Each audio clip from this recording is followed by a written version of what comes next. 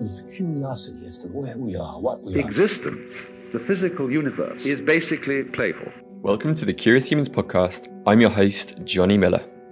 Hello, Curious Humans. Today's guest is Daniel, who goes by the name of Grimhood on Twitter. Now, I've been a subscriber to his Patreon account for a good while now, and I was honestly so impressed with his insanely well-researched and in-depth approach that blended knowledge of pharmacology with indigenous systems of medicine and a bunch of other things. And in this conversation, we specifically unpack a handful of these protocols that he shares. This includes a deep dive on all things magnesium, why so many of us are deficient in it, and why you're almost certainly not getting enough, and importantly, how to dose correctly.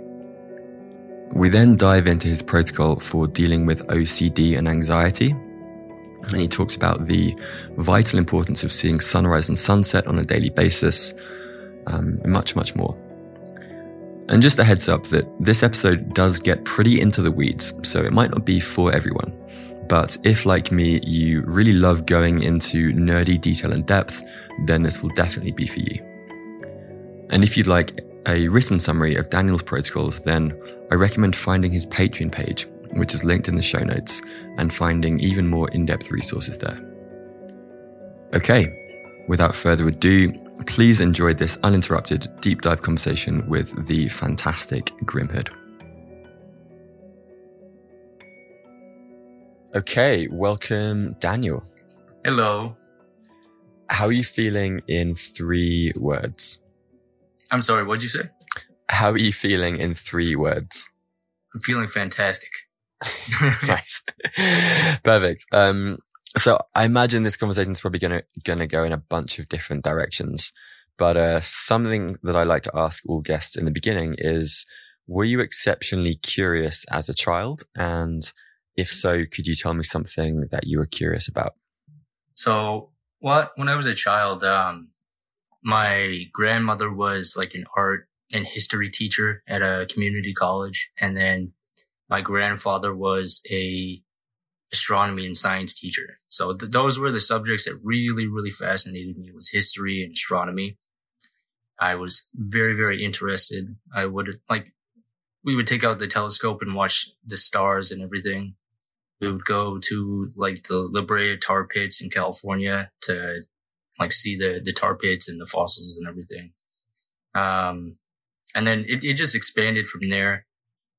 Like around age 12, 13, I became like really, really passionate about researching biochemistry and pharmacology and just like biology in general. And then it expanded from there over the last about 13 years. I'm 26 now. Wow. Amazing. Well, I feel like I'm going to learn a lot today.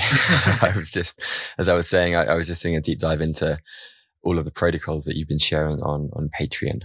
But let's maybe start with some of your journey. I read in one of your posts that you have a history with addiction. Could you maybe share some of the story as to how you kind of came to do the work that you're doing right now? So,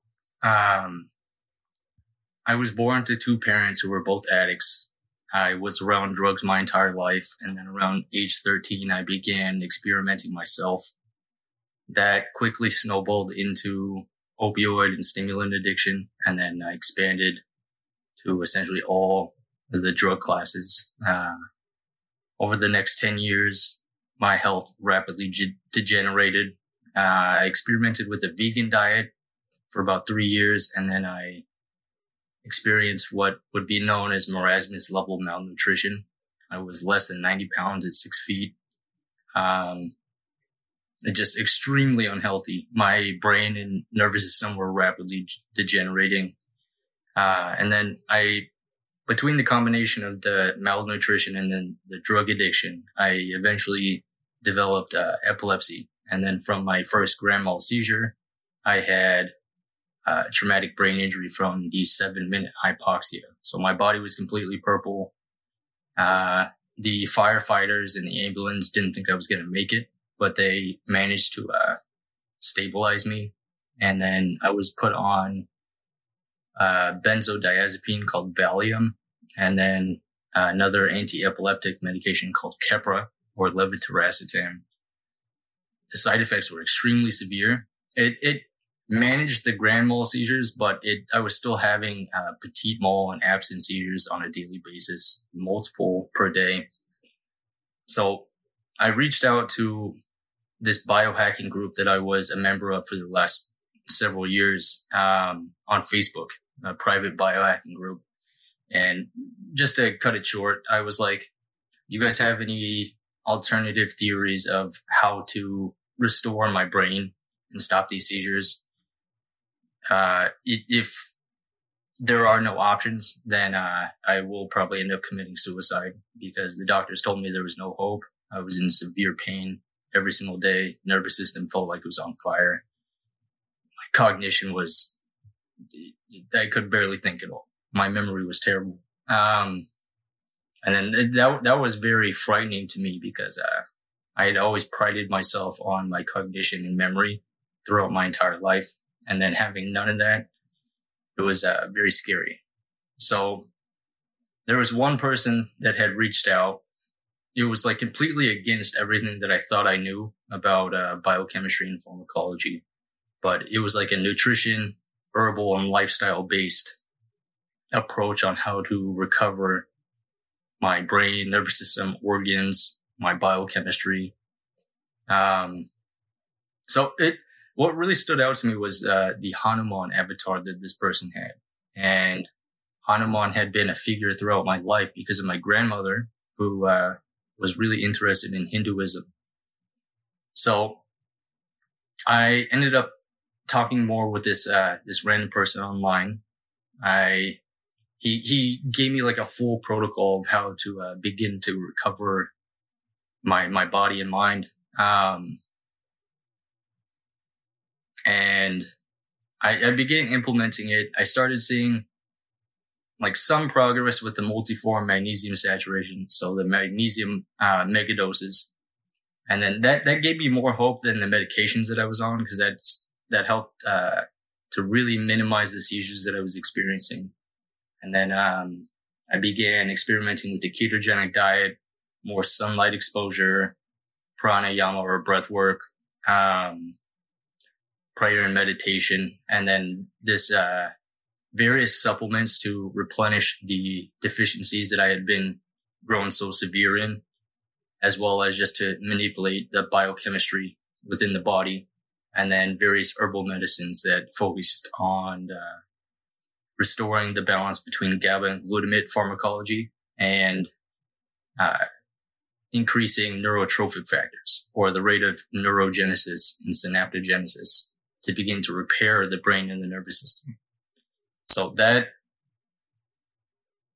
once I really began to feel like I resolved all of my issues, other people started reaching out to me, and then I ended up getting my health coach certification. I can't talk today, I'm sorry. And it just expanded from there. And now I made a full recovery in about 2019.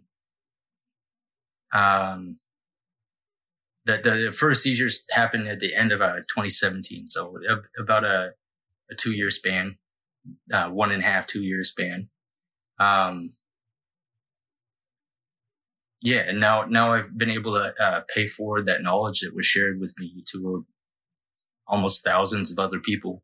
My Twitter follower, I can't think of the number of the Twitter followers is rapidly expanding. It's really awesome to see people are taking back their sovereignty in terms of their health and nutrition. Right. And it's very beautiful to see. Right. Yeah. Well, thank you so much for sharing the background to the story there. I wasn't aware of the extent to which, you'd gone through that recovery process. And it kind of makes sense to me as well as to, the amount of depth that you go into in in the research that I've seen of yours is really phenomenal.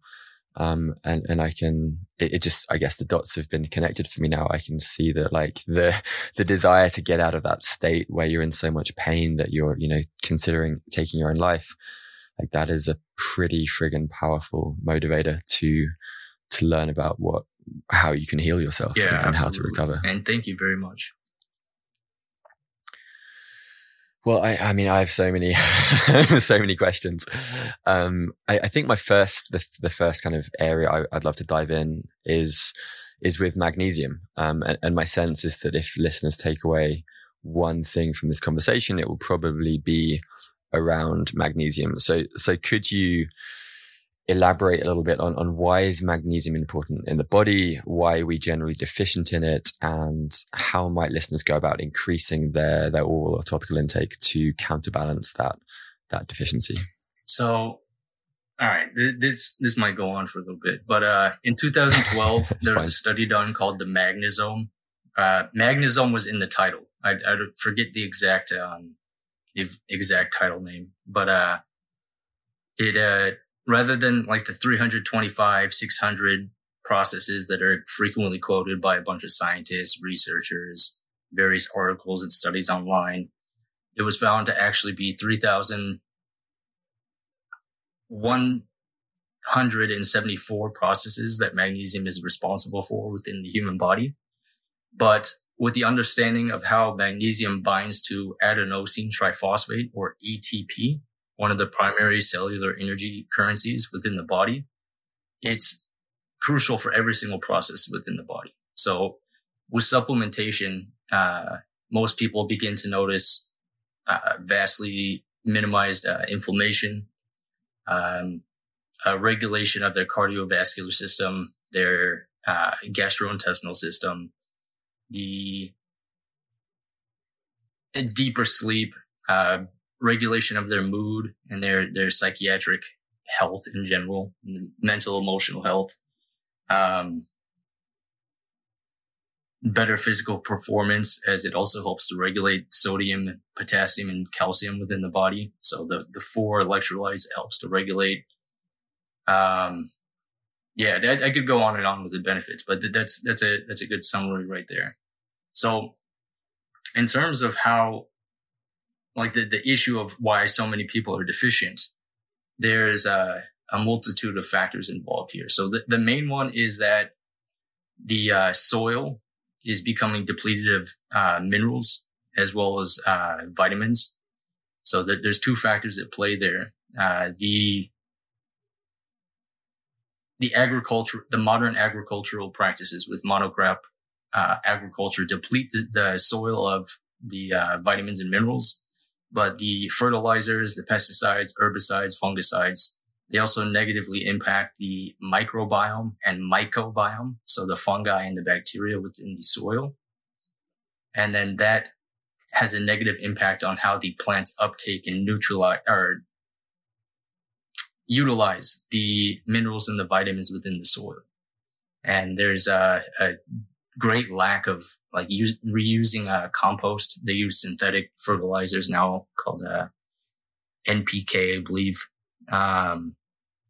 That's one of the main factors, is there's much less magnesium within the foods that we've been consuming.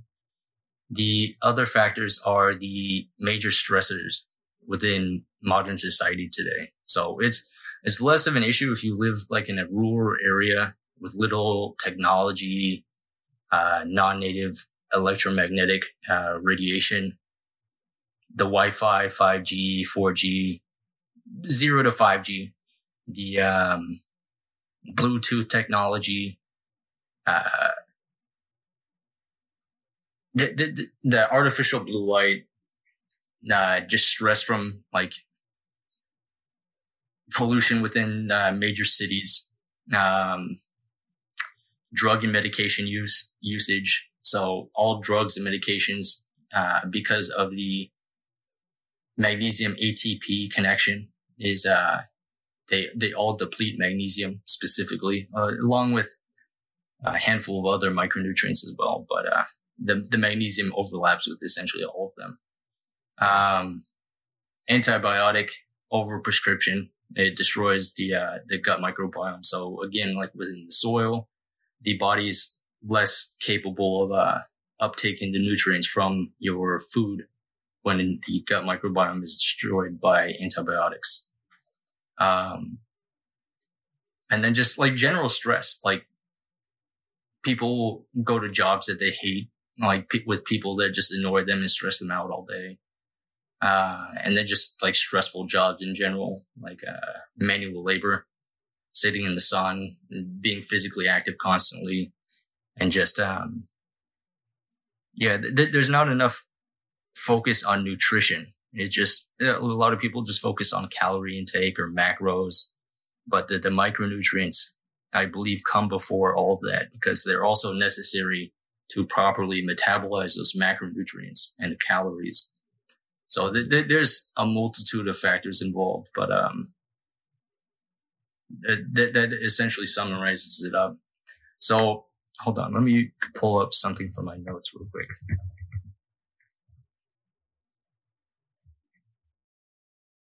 So there's a handful of foods that still contain a decent amount of magnesium. The charts online for the magnesium, or just like nutrient data in general, are from they're not very recent. So it doesn't really account for like the depletion within the soil or anything that's happened more within the last 20, 30 years. So the primary foods for magnesium content would be things like seafood, specifically salmon and cod. Bivalves or shellfish, roe, fish eggs, animal hearts, snails, hemp seeds, cacao. And then there's like other foods such as cashews, Brazil nuts, almonds, sunflower, pumpkin seed, chia, flax,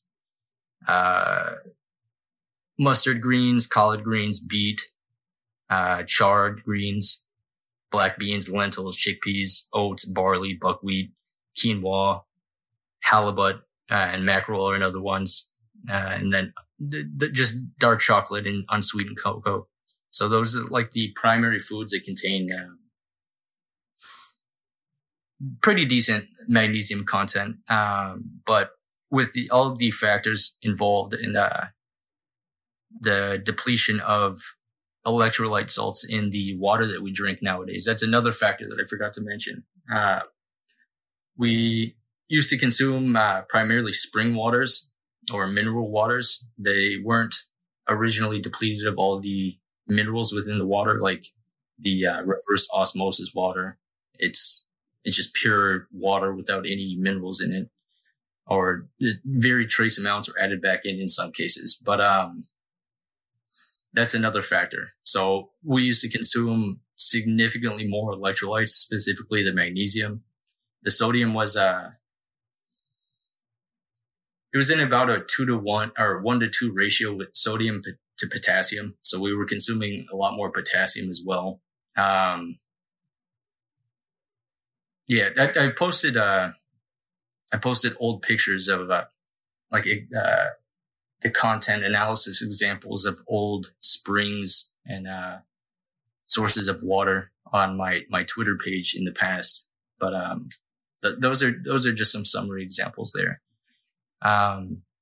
So in terms of supplementation, the average form that people most often respond to positively is probably the magnesium glycinate. That one seems to be the easiest on the gut. Some people are sensitive to the glycine component if they have GABA glutamate imbalance present.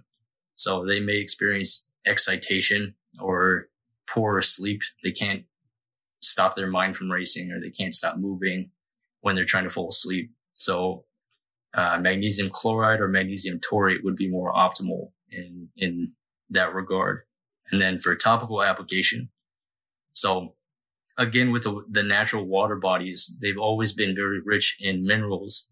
So when we used to bathe or just immerse ourselves in these natural bodies of water more regularly, that was another form of topical absorption.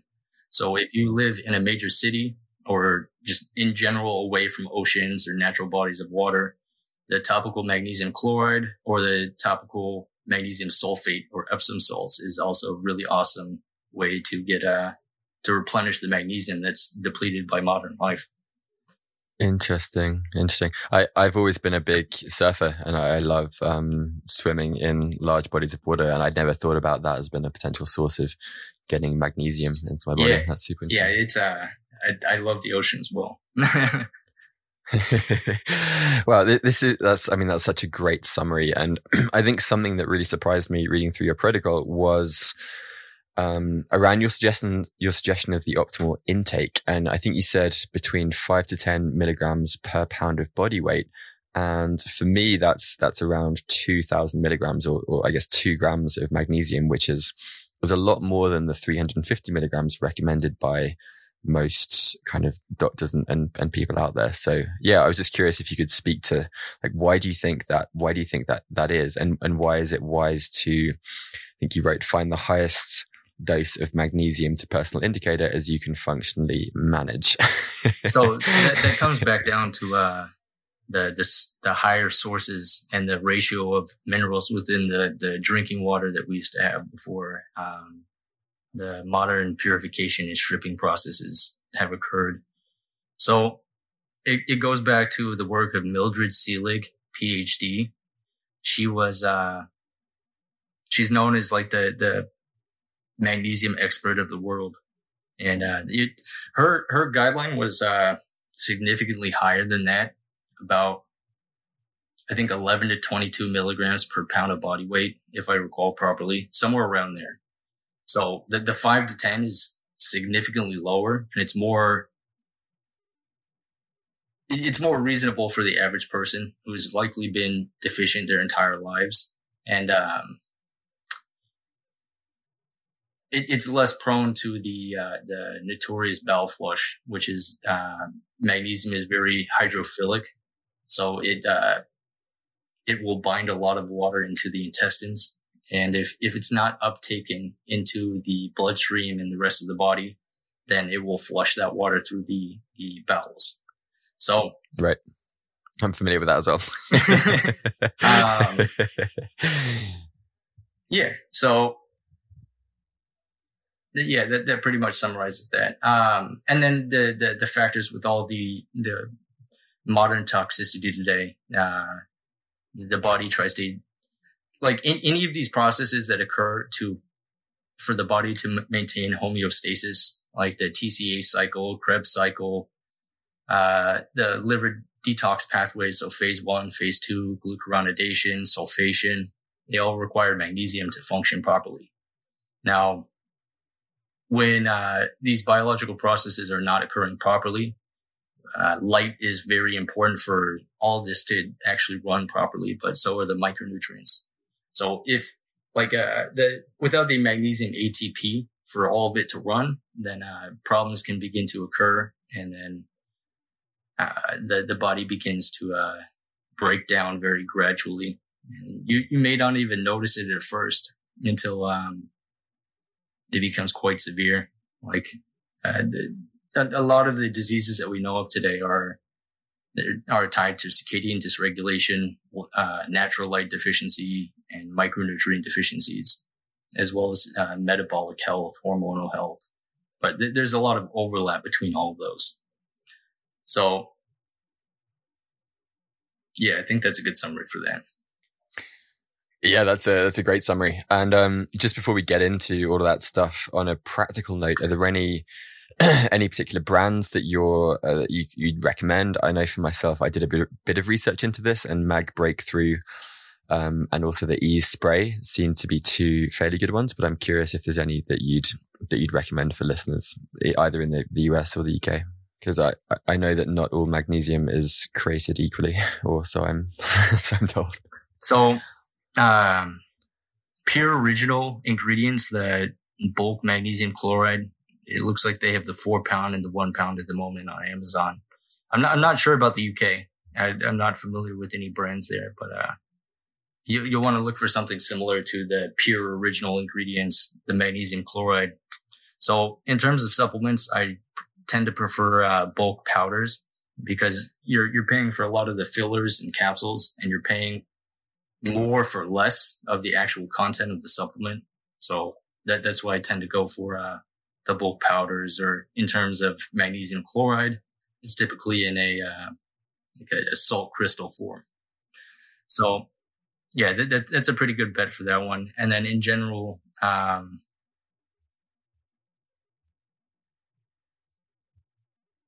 there's not many magnesium glycinate supplements that you can go wrong with in terms of the US and UK.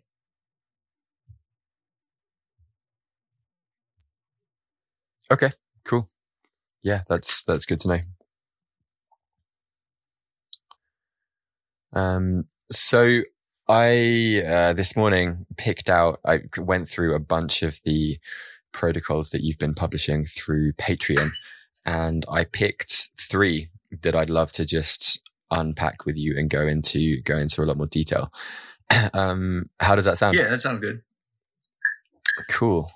So the first one that I'd love to go into is the anxiety OCD protocol. And yeah, there's so much here that I found really fascinating. But could you give maybe a brief overview of what you were researching and what were some of kind of the key takeaways and findings? So the basis of the anxiety and OCD is the GABA glutamate imbalance. So glutamate is the primary excitatory neurotransmitter that interacts with dopamine, serotonin, acetylcholine, various other neurotransmitters. And then GABA, so the glutamate is like the ignition for the brain and the nervous system. The GABA is like the brakes. So it's the primary inhibitory neurotransmitter within the entire body. So what I've noticed is that a lot of people are prescribed benzodiazepines for anxiety and OCD specifically, and they seem to be quite effective. But the downside to those are that it hits the brain like a sledgehammer, essentially, in terms of how the potency and the addiction or dependency risk factor. So they are very prone to physical addiction or dependency, and the withdrawals can be extremely severe if you've been on them for a long time, or especially at higher dosages. And then the potency of the chemical comes down, becomes a factor as well. So like things like alprazolam or Xanax can be very dangerous to come off of, especially if you're not tapering properly. So with that in mind, and then some people have good effect with the SSRIs, so serotonin for OCD specifically, less so for anxiety, but it seems to be pretty noticeable for the OCD. So that I was looking at the pharmacology of the medications that are very common to manage some of those, but they come with their side effects. So I was trying to figure out exactly how serotonin and GABA specifically were produced within the body, and all of the factors that go into really optimizing its function. So in terms of I was deeply researched on the latest anxiety OCD protocol. I went really in depth into how the light influences the eyes and the brain in terms of this balance of neurotransmitters, and how the blue light triggers the glutamate and the destruction of how the body or the eyes and the brain recycle back into each other in terms of various neurotransmitters, neurotrophic factors, and so on and so forth. So that was a major breakthrough in terms of my whole GABA glutamate theory, because I understood why it worked, but that there were still some gaps, and then the light and the eyes were a major factor in filling those gaps. So metabolic health influences the eyes and the brain, but it also influences GABA and glutamate. Hormones do the same. And then the micronutrient deficiencies as well. The microbiome health, it all influences the GABA and serotonin within the body. So it's been very effective in a lot of the people that have messaged me about utilizing that protocol in terms of beginning to repair their vision and just the brain and the nervous system in general. When I was initially recovering from my own health conditions, what really motivated me in terms of the supplements and the herbs was that there was not any comparable dependency or severe side effects. Like there were some side effects, like really mega dosing some supplements, but the herbs have been relatively mild compared to the medications that are typically prescribed for those issues.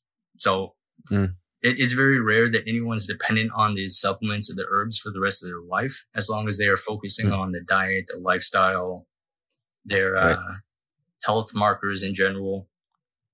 And then that usually results in long-term resolution of those issues. Yep. Yeah, that's that's a great summary. And one of the things that I wanted to highlight that I thought was really interesting was how you spoke about these receptor systems and the cellular processes and how connected they are to our circadian rhythms and the biology and the mitochondrial function. And that's something that I've not heard spoken about a huge amount. And I was really interested to read your description as to why trauma makes us more susceptible to these psychiatric symptoms. Like from my perspective, I think about it through the lens of incomplete mobilization reflexes that are being buffered in the nervous system, but I didn't realize what the underlying mechanisms were. Could you unpack that briefly? Yeah. So, there's different brain regions that are impacted by trauma and PTSD or CPTSD. So one of the main factors that I had observed it in myself in terms of how I processed my past trauma while I was beginning to repair my brain and the nervous system. And then I began looking towards PubMed and Google Scholar for studies to confirm everything that I was observing. So I did come across some studies on trauma negatively impacting the amygdala, specifically the part of the brain, one of the primary parts of the brain for emotional control. So the amygdala is extremely dense in GABA and glutamate neurons. So that was a major factor in confirming my theories there. But with trauma specifically, it creates a chronic downregulation of the GABAergic receptors throughout the brain and the nervous system. So the body is more susceptible to chronic activation of the sympathetic nervous system and other stress neurotransmitters. So cortisol, adrenaline, calcium glutamate, dopamine, and then that can become a very long-term issue with the epigenetic alterations that occur with chronic trauma. Now, the other factor is that I do believe that the negative emotions are stored within the body, but I couldn't find very much research to back that up. That's one of my theories involved there. But the other factor is that this chronic stress activation within the body also depletes micronutrients. So by repleting all the micronutrients necessary for inhibitory activity or the parasympathetic nervous system activation, the body's actually able to calm down from that chronic stress state that most people with PTSD are in. And then they're able to better process the trauma that they experienced without the breakdowns, lashing out, maybe drug relapses or anything of that nature. So what I see GABA as emotional stability. And there should be a fine balance between GABA and glutamate. But in terms of a lot of these neurological and psychiatric conditions, I've noticed that there's an imbalance between the two. So there's too much glutamate. Also, the extreme end of the spectrum is called excitotoxicity. It's seen in a lot of neurodegenerative diseases like Alzheimer's, Parkinson's, dementia.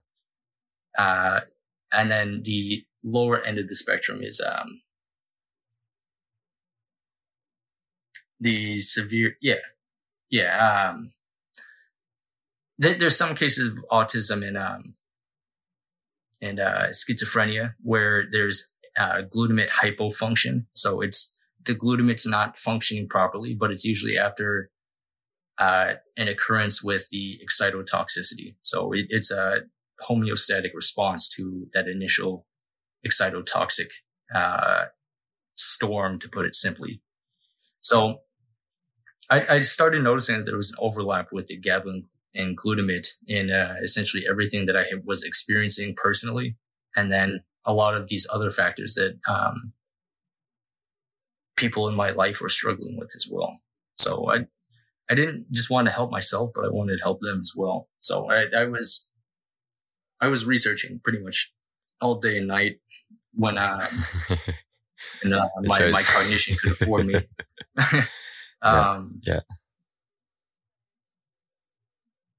Yeah, that pretty much summarizes. I just keep going on. I'm sorry.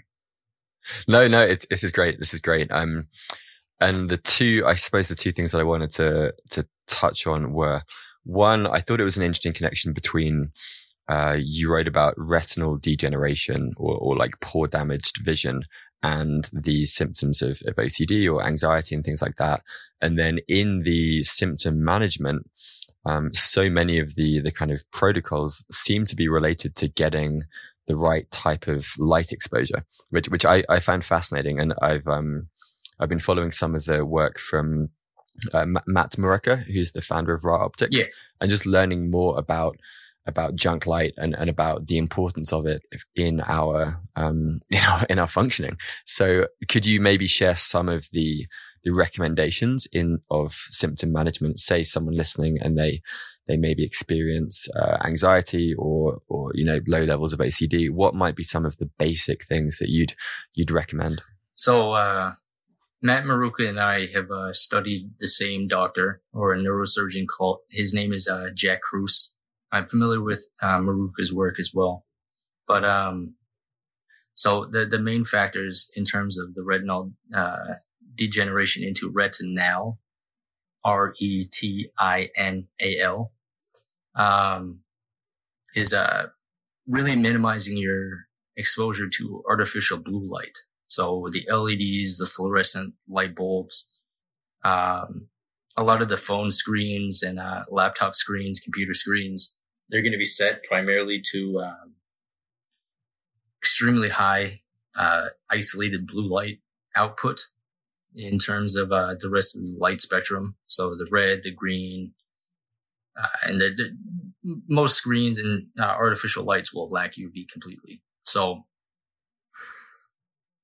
the isolation of the light spectrum is what causes the issue. So the sun actually has blue light, but it's in combination with the green, the red, the infrared, and the various UVA and UVB throughout the entire day. The light spectrum shifts throughout the day, but it's the full light spectrum that is crucial to our health in general.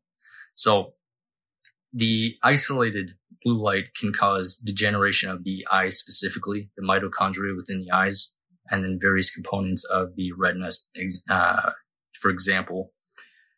And then, so minimizing your exposure in general, setting up iris or F-Lux on the computer or laptop. The iPhones have a built-in red light filter on them. You can search it up on Google with just red light filter iPhone, and you should find a basic tutorial on how to put that up. There's an app on Android, but I don't recall the name of that app. I don't have an Android phone. Someone had messaged me about it or commented on one of my tweets about an Android app for the red light filter as well. So you should be able to go to my Twitter page and just type in Grimhood Android, and it should be like the first result, because I don't really talk about Android much. But that's a major factor. The blue light blockers I tend to wear anytime that I'm using technology, as long as I'm inside or after sunset. So you want to try to really eliminate all artificial light after sunset, because that can cause melatonin suppression. And then tells all of the circadian clock mechanisms within the eyes, the brain, and the rest of the organs within the body that it's solar noon. That's the issue with the isolated blue light, is it really causes circadian dysregulation throughout the entire body. And then that can cause insulin resistance, weight gain, glucose intolerance, destruction of the gut microbiome, degeneration of various organs because they're no longer within the natural circadian rhythm. And it has a massive downstream effect on the entire body. So when you wake up in the morning, you want to go immediately outside before you expose yourself to any artificial light. Get some sunlight from the sunrise directly in. Well, like don't sun gaze. If you don't know the exact times for that, because you can seriously damage your eyes if the UV light is present. But so the morning sunrise sunlight is very important to setting the circadian clock mechanisms within the brain and the rest of the organs within the body. And then that also helps to jumpstart your neurotransmitter production across the board, hormones, thyroid hormones, as well as setting those circadian clock mechanisms. So that's really important in terms of really balancing out the neurotransmitter systems.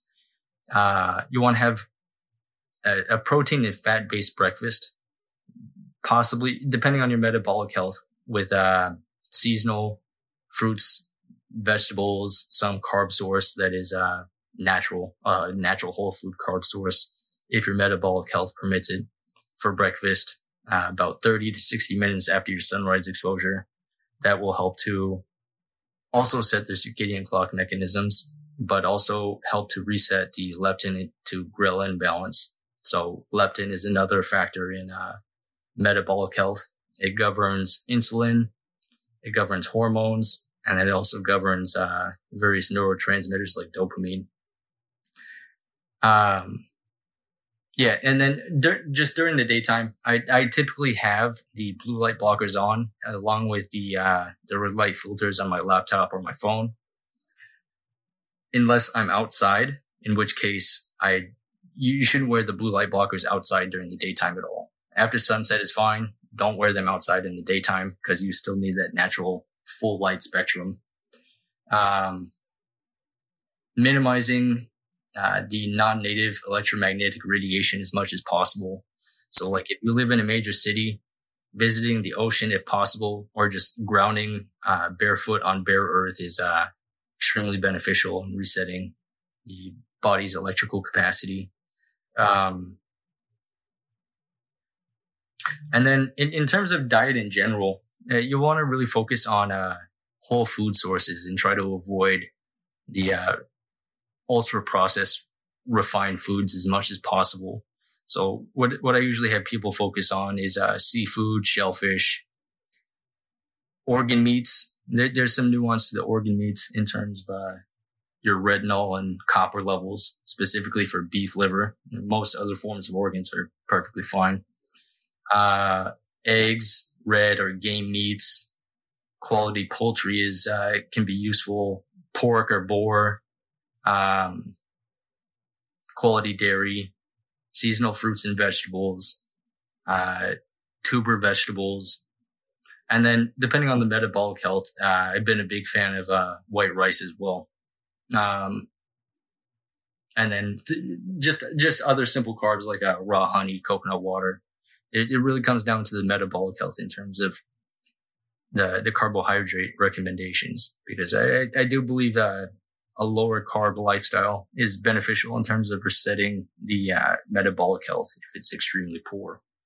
But aside from that, the common supplements that people typically respond well to are things like the magnesium, either glycinate or chloride, oral or topical, an amino acid called L-theanine.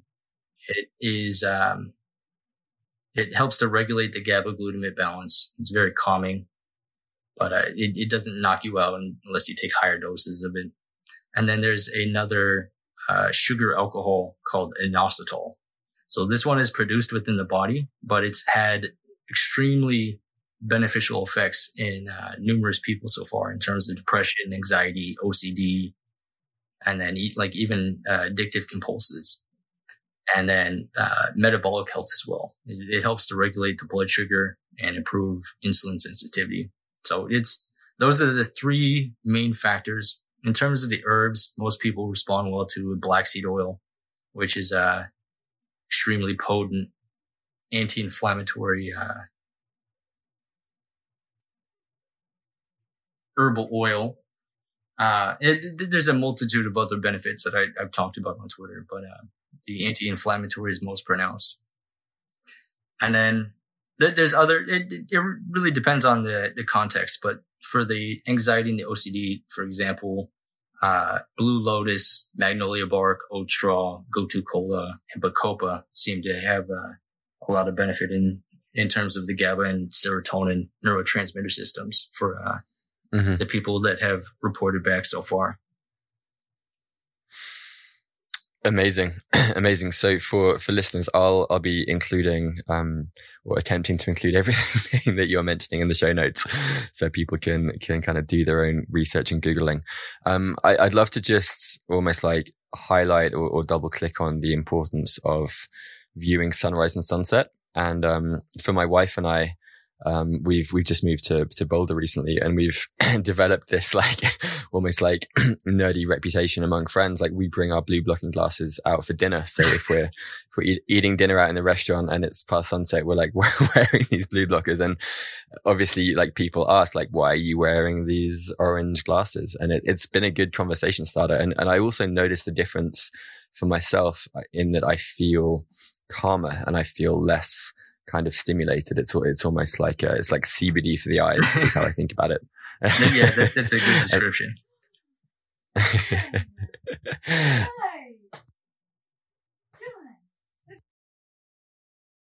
Yeah, I've had the same experience in terms of I always put them on in the evening as well after sunset, and whenever we have friends over, even my wife will clown me for it. She says I look like a bug with the big bulky glasses that I have. And then totally, and everyone that I've worn them around, like I'll wear them to parties sometimes, and that strikes up a conversation. They're like, "Why the hell did you put those on?"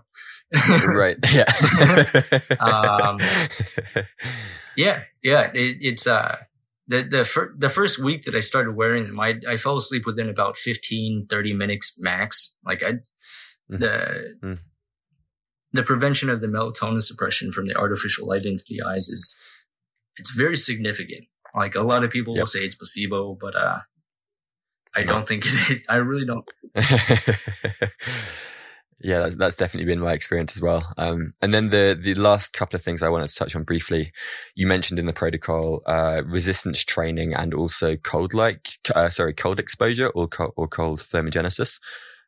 Could you briefly just share how they're related to these as well? So the resistance exercise specifically,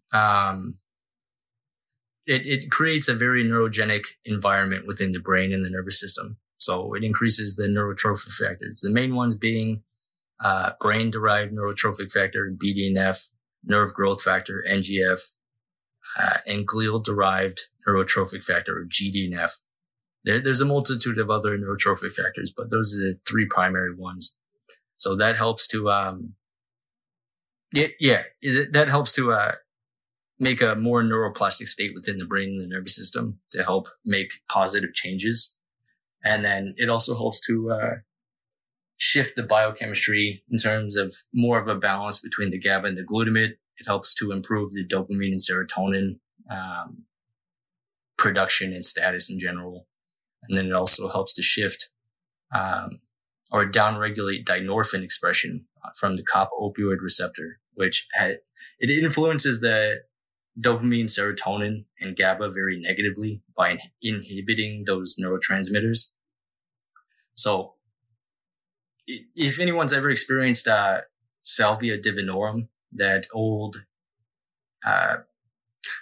hallucinogenic herb that was going around for a while. A psychedelic, right? Yeah. I've heard about it. I've not tried it. That's a very intense version or example of what high dynorphin expression feels like. Now, dynorphin is... I've heard it's terrible. Yeah, it does not feel good. It's the high dynorphin expression is implicated in the anxiety, depression, addiction, PTSD. So stress, specifically in this context, acute stress can increase this dynorphin expression. But then with this acute stress, like resistance exercise or cold exposure, sauna or heat exposure is also another good tool for down-regulating this. But it causes a brief spike in the dynorphin expression, and then it gradually begins to down-regulate, and then that frees up the GABA, the dopamine, and serotonin. And then it also just has beneficial effects on like metabolic health, your self-confidence, because you begin putting on muscle or losing weight. And then it also strengthens the mitochondria within the brain, the cardiovascular system, and the rest of the body. So that's another factor that really influences your biochemistry as well. So for the cold exposure, it's the primary benefit is the what is it called? Mitochondrial biogenesis. So the production of new mitochondria and the clearance of old or damaged mitochondria. It's a very useful tool for supporting weight loss. So you want to pair it with improving your diet and exercise, because it's not just going to make you lose weight with just cold exposure in most cases.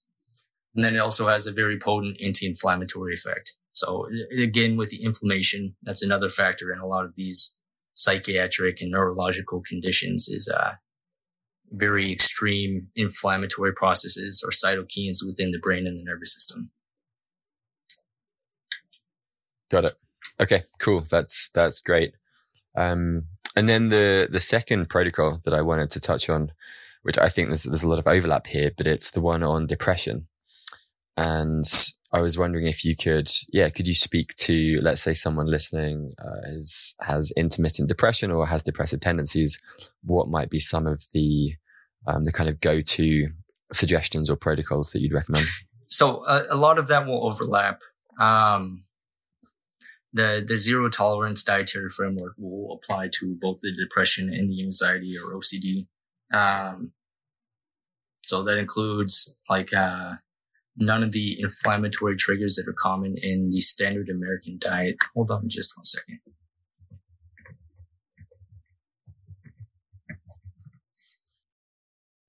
So sucrose and artificial sweeteners, GMO soy, GMO corn and all of its derivatives. A lot of box food will come with GMO corn, whether it's labeled specifically as corn or not. Grains can be very inflammatory for the gut, especially if leaky gut is present. So gluten specifically, but also in some cases legumes or beans and nuts as well. Is that through their lectin content? Yeah. Industrialized vegetable and seed oils. The majority of people coming from a standard American diet will have a very high omega-6 to omega-3 ratio. You want to try to get it at least 4-to-1, but 1-to-1 is going to be the most optimal. Low quality commercial animals. If all you can afford is like the cheaper beef or eggs at a grocery store, then that's better than going out to eat with fast food or just like boxed food constantly. So that one can be context dependent. Alcohol, caffeine, smoke, and recreational drugs in general. These are all going to be very inflammatory to the entire body, but specifically the brain, the nervous system, and the gut. The caffeine is also context dependent. Like if you're in a high stress biochemical state or environment, that the cortisol and adrenaline activation from the caffeine can exacerbate that as well. People that don't really have very much high stress, then you can get away with some caffeine intake. So it's really context dependent for that one. But the overlap with the light, the natural versus artificial light exposure and suppression is very important. The circadian key periods, so sunrise, sunset, and midday sunlight exposure with meal timing around those times. Exercise during the daytime, you want to try to avoid it like too late into the night, because it does act as a Zeitgeber for setting the circadian rhythm as well. A Zeitgeber? What? I've never heard that word before. It's a tool to set their circadian rhythm. So light, meal timing, and exercise timing all influence their circadian rhythm and the circadian clock mechanisms within every organ within the body. So in my experience, I haven't noticed too much difference between like getting up in the morning and lifting immediately outside, or waiting until about like 4, maybe 6 at the latest. But it does negatively impact my sleep if I lift at like 9, 10 o'clock at night. I experimented a little bit in the timing there, but So just to continue there, the 3 main supplements, the magnesium, L-theanine, and inositol, have been very useful. One thing I did forget was breath work. Breath work has been a really major tool because interesting. Breath. When you say breath work, do you mean more pranayama based practices, or pranayama in general? But just like slowing down your breathing and really focusing on nasal breathing specifically, with breath holds especially. So when you exhale, you want to try to hold your breath for as long as you can. That really helps to improve all the processes within the body, because we require the oxygen and the CO2 for all cellular respiration. So it influences many of the processes of the body, including the neurotransmitters. And presumably increasing the CO2 tolerance as well. Yes. Part of that. And then just in general, the herbs specifically to target the neurotrophic factors or the neurogenesis and synaptogenesis will vary between each protocol. But there's a lot of overlap with the herbs as well. Nice. Amazing. And then the third protocol, and as I'm speaking, I'm realizing how kind of interrelated these 3 are, but I really liked your post on restoring mitochondrial function. And in particular, just the way that you unpacked how essential mitochondrial function is, and that it is literally this like there are energetic factories within our bodies, and how the accumulation of deuterium, I'm not sure if I'm pronouncing that right, but how that can accumulate through EMFs and blue light and these kinds of things. So maybe could you speak to the mitochondrial function side of things as well, which is obviously very related to preventing depression and anxiety and these things. Yeah. So it really comes back to Jack Krus's theory of the light, water, and magnetism. So the natural light is sunrise, sunset, and midday sunlight exposure, but we also need DHA and other components within the eyes and the brain to set those circadian clocks. So the focus is typically on higher DHA foods. So seafood, shellfish, crustaceans, grass-fed lamb, pasture-raised eggs. And then most people are more prone to eating those. Animal brains are another source of the DHA, but a lot of people are squeamish about animal brains. So the DHA in the light is very important. There's other micronutrients that go into that. So the retinol, vitamin A, vitamin D is very important, but for different reasons. Zinc, riboflavin, iodine, and magnesium, taurine. Those are the primary ones in terms of eye health, in terms of taking in the light properly. The meal timing, the exercise timing, it influences the circadian rhythm. And then it's just a matter of improving your environment as well. So like a lot of people are hyper fixate on just diet diet and exercise, but they're living in a major city like LA or New York City where they're surrounded by 20 to 100 plus different Wi-Fi connections. So they're just bathing in the non-native electromagnetic radiation all day long, all night long. So that can have a very negative impact on your health, specifically the mitochondrial genome. So, yeah, in terms of general advice, that would be the main thing. Drinking a lot of quality water without fluoride in it. So like spring mineral water. If you can't afford that, then reverse osmosis water is the next best option. And then grounding is another major factor in terms of improving your body's electrical capacity or the ability to take on photons or electrons from not only the earth itself, but the light as well, and the food that you consume.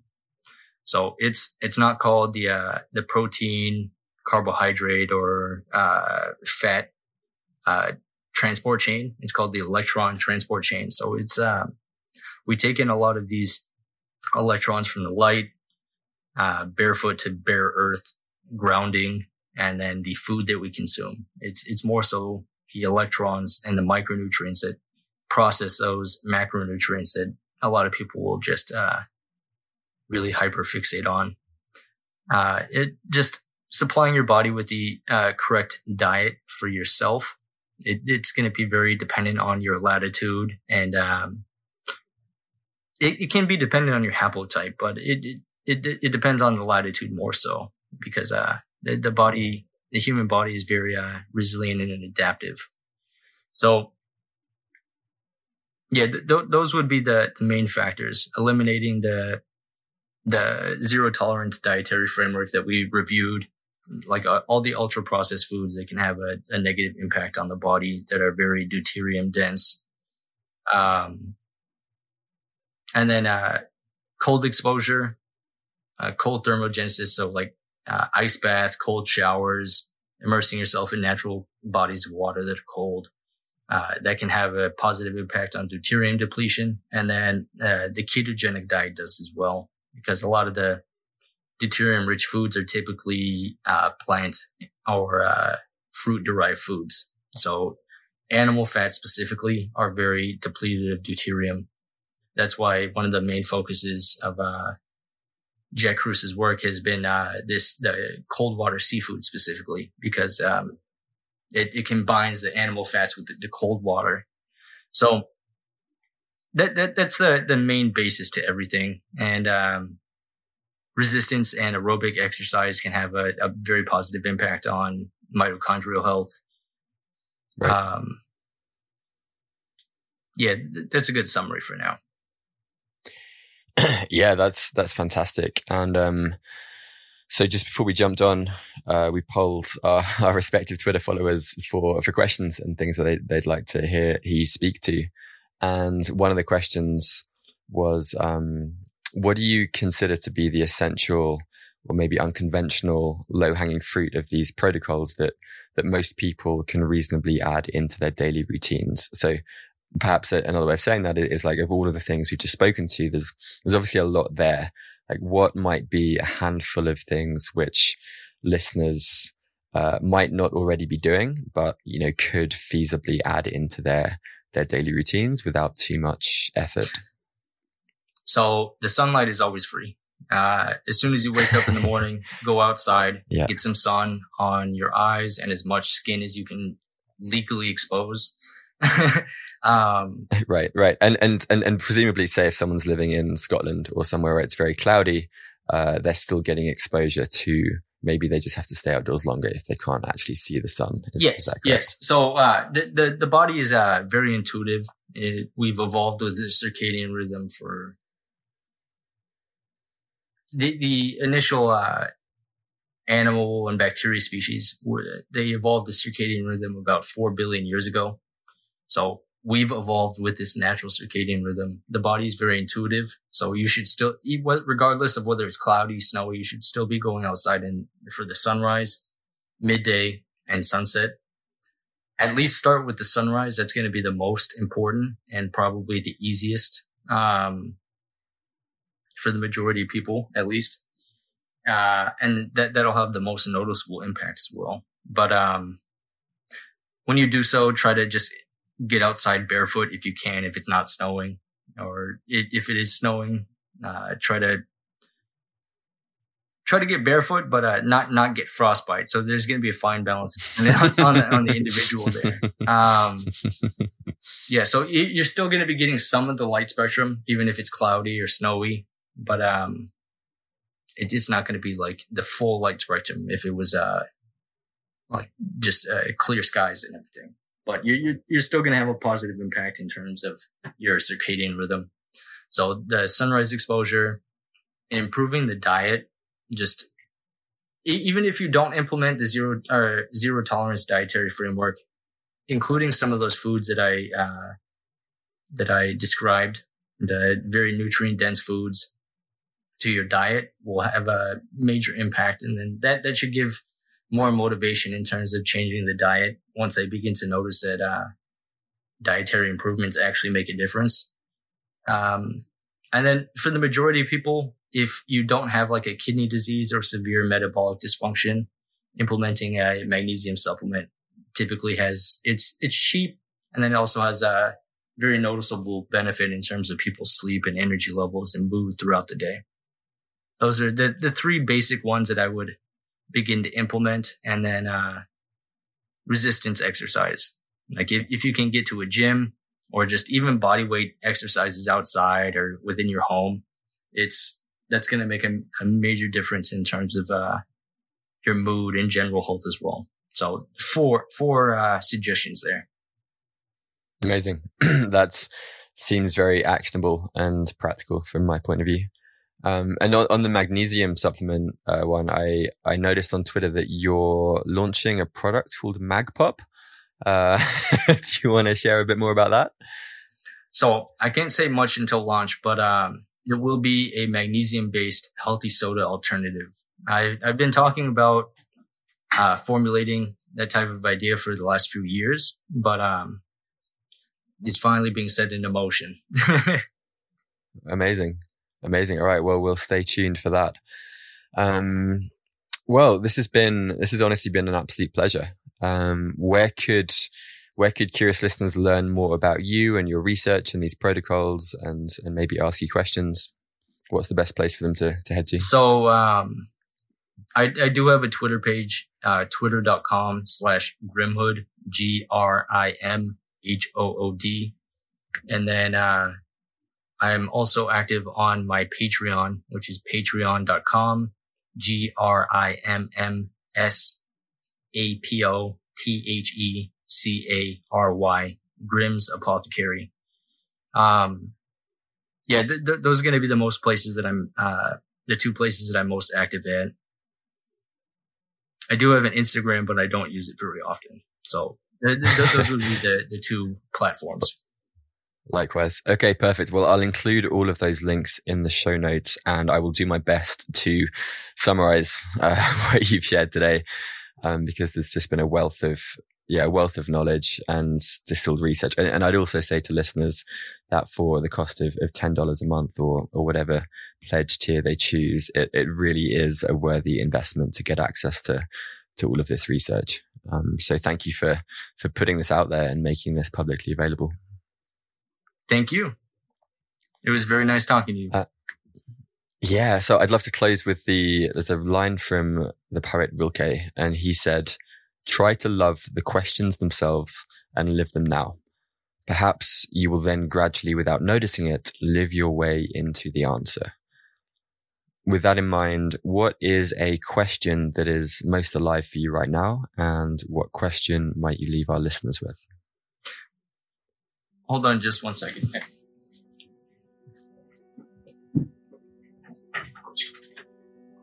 I'm sorry, could you repeat that? I couldn't hear that. Yeah, sure. what is the question that is most alive in your consciousness right now? And what question might you leave our listeners with?